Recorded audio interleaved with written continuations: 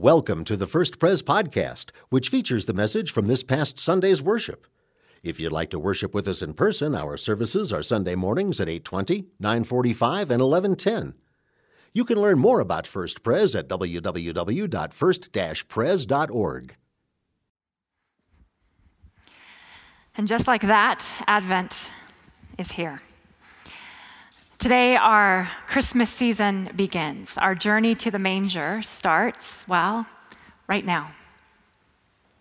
At our home, we have a basket full of Christmas books that we keep in the family room. And as Advent begins, we pull out one each night and we read together as a family. My personal favorite Christmas book in that basket is Grumpy Badger's Christmas.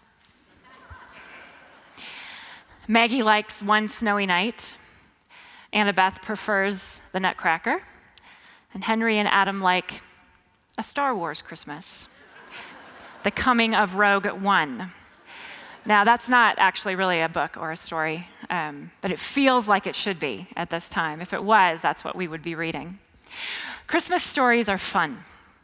They're wonderful, but each one really takes its cue from the greatest Christmas story of all times, the truest Christmas story, the reason that we are gathered here today for the beginning of Advent. And so we open our Bibles today, our scriptures, to the Gospel of Matthew, chapter 1, to read the great story of Christmas. Matthew begins his gospel with the genealogy of Jesus, the family tree of Jesus.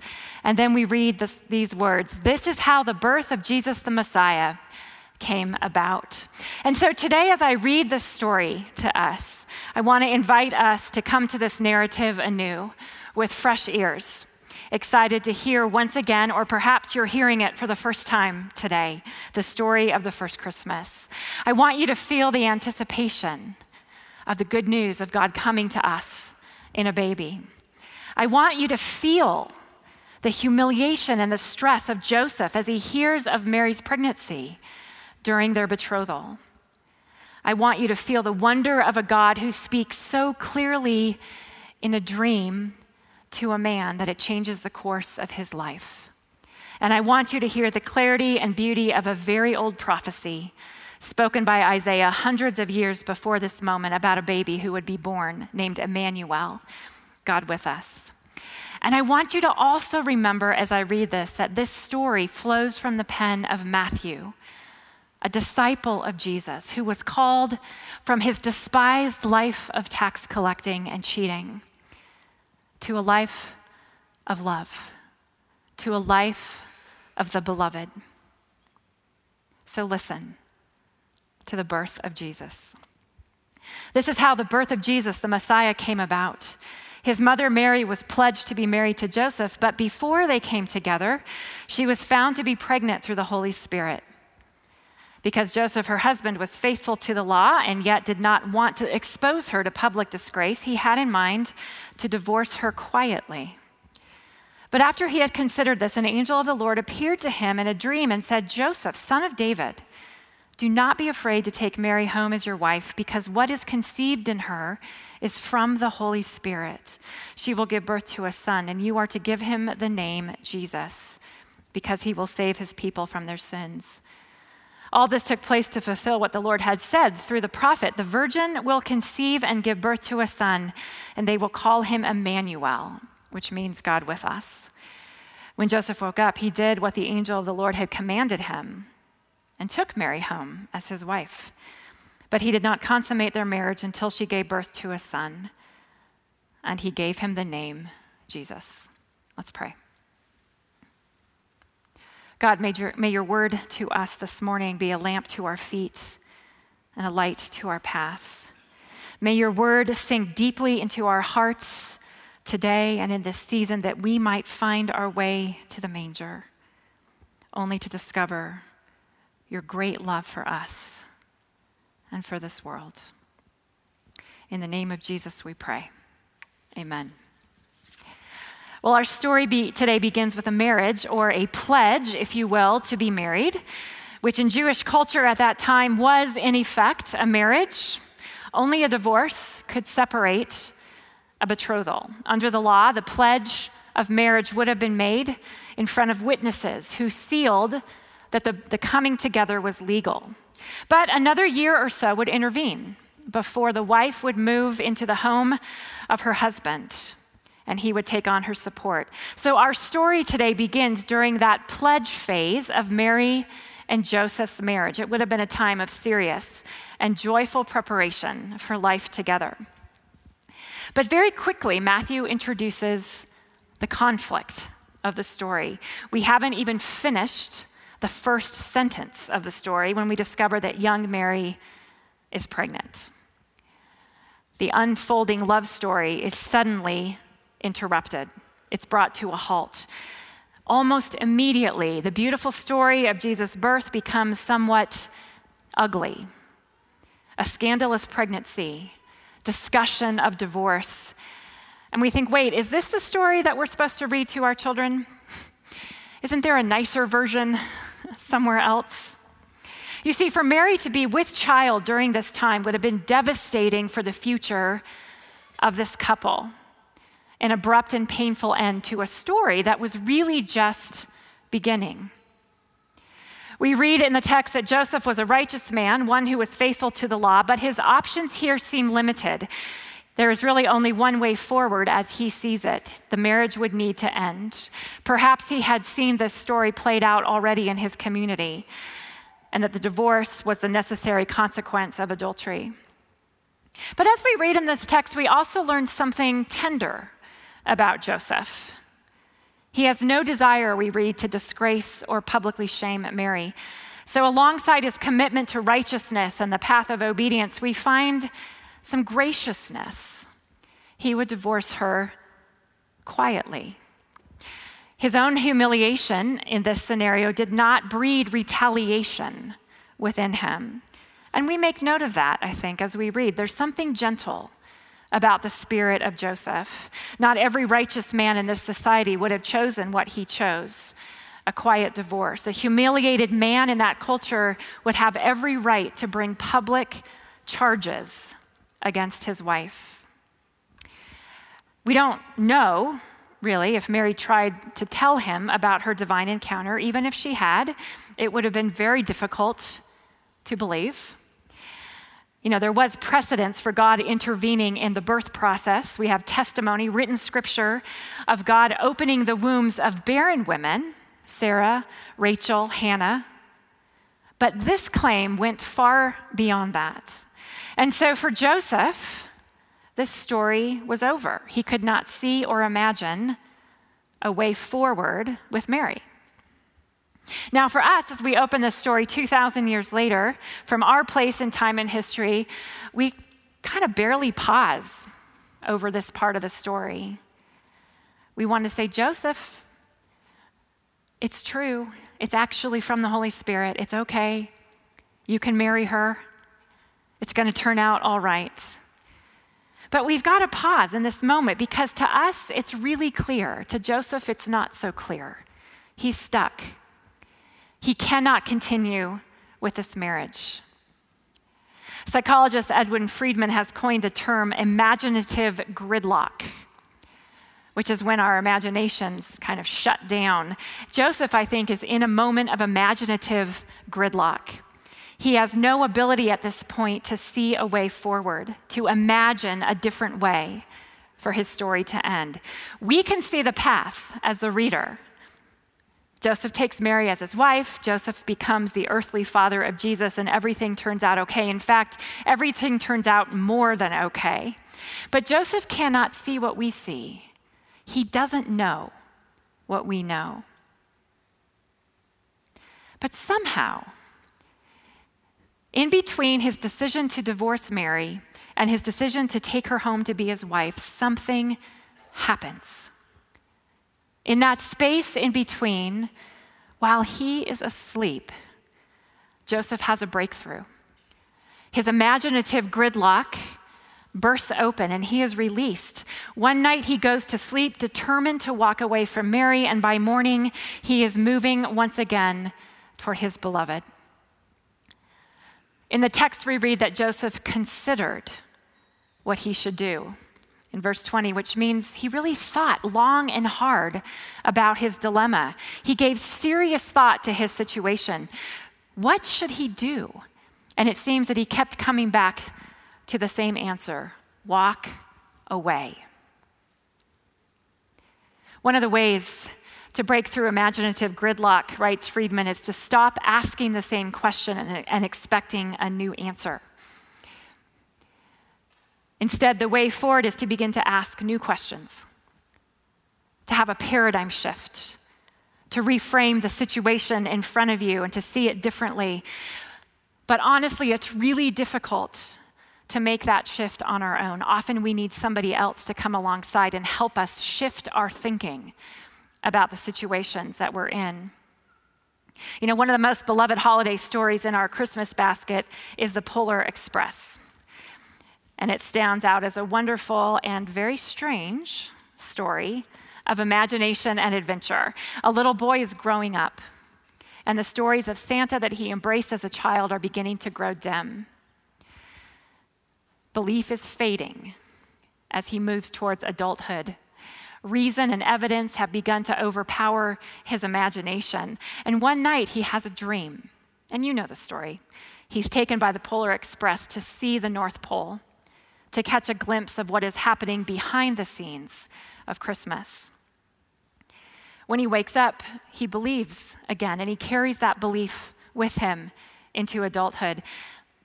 It's a sweet story of how we might remain childlike in our rush to become adults. But it's also about the power of dreams, to keep our imaginations alive and flexible. Matthew tells us that Joseph has a dream. And in that dream, the angel speaks to him and changes the questions for him and reframes the story and pulls back the curtain of the cosmos.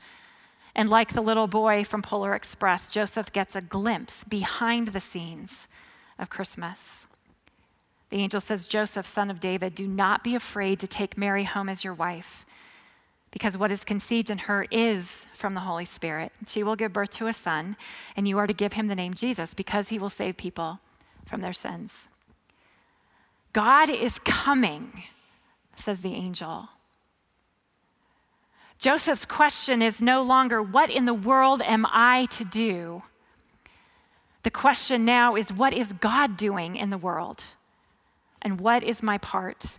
His question is no longer, how do I quietly opt out, but how do I boldly opt in? Joseph's "I'm leaving" is drowned out by God's "I'm coming." And as Joseph sleeps that night, God shifts his world, reframes his life, and then sets his feet firmly on the path ahead. So as we enter Advent this year, what about us? What about you? Where are you quietly opting out right now? Where have you decided that there are places in your life that are dead to God? And you have written up the divorce papers, if you will, asking God to quietly leave you alone. Is it possible that there is more going on in your life than you know? Is it possible that God is up to something much bigger in your life than even you could imagine? Could it be that the Holy Spirit is conceiving something within your life that you can't yet begin to see? And like Joseph, God could be asking you to have faith, to stay the course, to be obedient, and to trust the Holy Spirit in your life. I believe it's possible, even likely. You see, twice in this story, Matthew writes about Mary's pregnancy being through the Holy Spirit, by the Holy Spirit. And then he connects the dots to the prophecy from Isaiah, a virgin will conceive and give birth to a son. And again, he writes, Joseph did not consummate the marriage with Mary until Jesus was born. Why is it so important for Matthew to let us know that Joseph had absolutely nothing to do with Jesus' conception and birth? Perhaps to make it clear that it is entirely the work of God to bring Jesus into our midst. It is entirely the work of the Spirit to bring the life of Christ into this world. And it's entirely the work of Christ to bring Christ's life to you. Entirely the work of the Spirit to birth the good work of Christ in you and then to see it through. In the places of deep pain and challenge, God is not absent. He's entirely present, working. And our job is not to opt out, but to deeply opt in, even when the path ahead looks difficult or is unknown. We light the first candle of Advent today, the candle of faith, because to opt into a journey of waiting takes faith and trust and hope. And like a lover waiting for her beloved to come, so we wait for the one who loves us to come into this world. Like a lover waiting for her beloved, so God comes for us at Christmas. The good news of Christmas is, I am coming for you. God himself draws near. He leaps across mountains. He bounds across the hills. He makes his way through barriers. He sees you through fences. He weathers the storms. He comes through the winter snow. He races across time and space and eternity for you, to rescue you, to be with you out of a deep and passionate love for you. You are his beloved. What if it were true that your truest name, your truest identity, the most important gift that God wants you to open and receive this year is the gift of knowing and believing that you are God's beloved? The Song of Songs that Pat read earlier gives us a picture, of a beautiful picture of a lover coming for his beloved. What if the gift of Christmas for you this year is the gift of being named God's beloved? How does that change your entrance into Advent this year? Catholic priest Henry Nouwen writes that being the beloved expresses the core truth of our existence. It is who we are, truly. You are God's beloved. My guess is that there are many names that compete with that name for you, names that we get locked into, that we believe are our names like failure, disappointment, unlovable, sadness, no good, broken, difficult, guilty. But those aren't your names. That's not who you are. At the core of your being, that's not your true name. Your true name is God's beloved, one loved by God deeply and passionately. And so I want to invite us for the next 4 weeks to live as God's beloved, to live into Advent as one who is loved by God. And we're going to have to probably help each other with this because, as you know, it's a very busy season, so many things to do. We're going to have to remind each other who we are. So right now, just turn to the person next to you. You are God's beloved. Say that to them.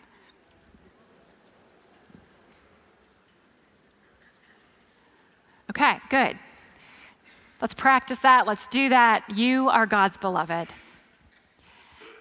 Knowing your true name and who you are changes everything about how we enter this season.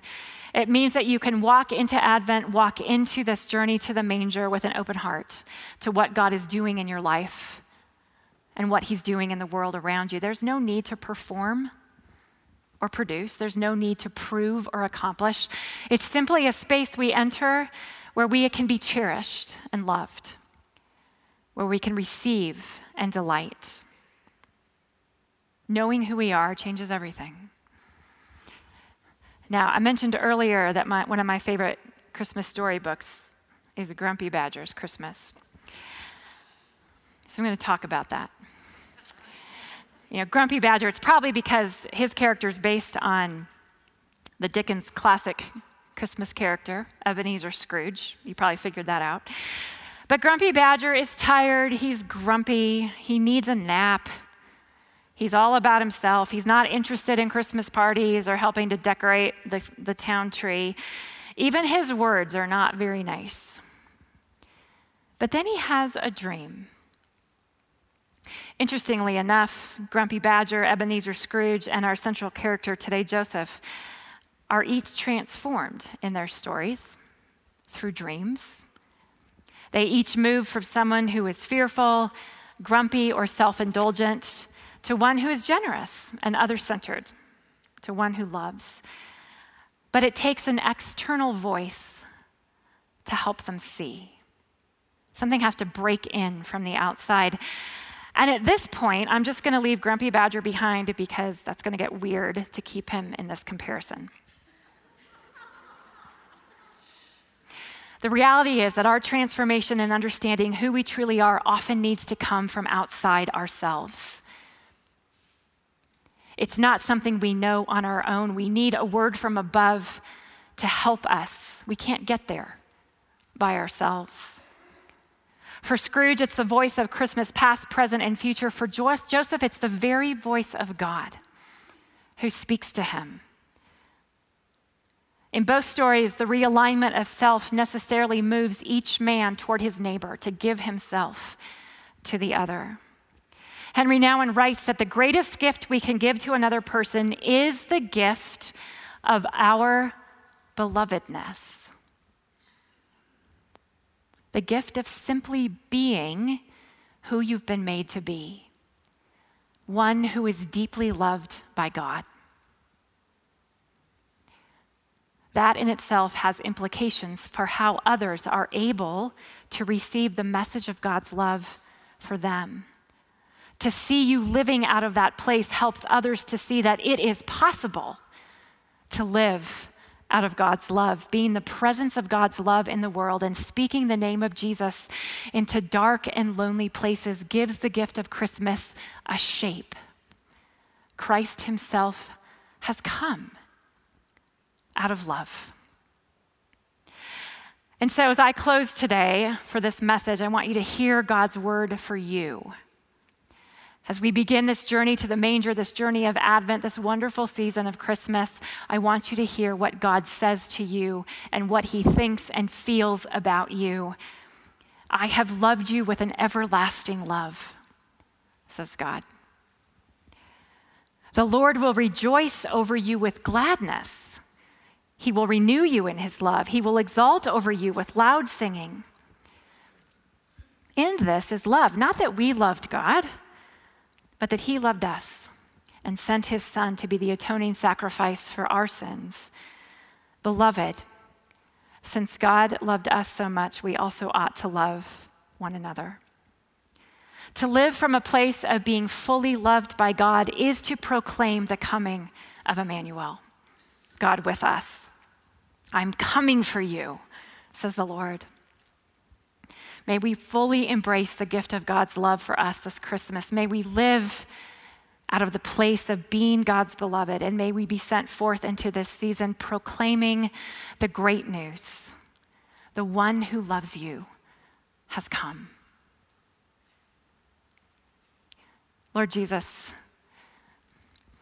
as we gather in this place, as we listen to your word, as we get ready to journey together in this time of Advent, may we understand at the core of our being that it is out of love that you sent Jesus.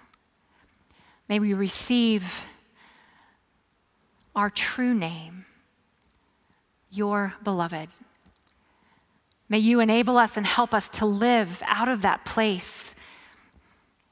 May you release the gridlock that some of us are in today where we cannot see your goodness in our lives.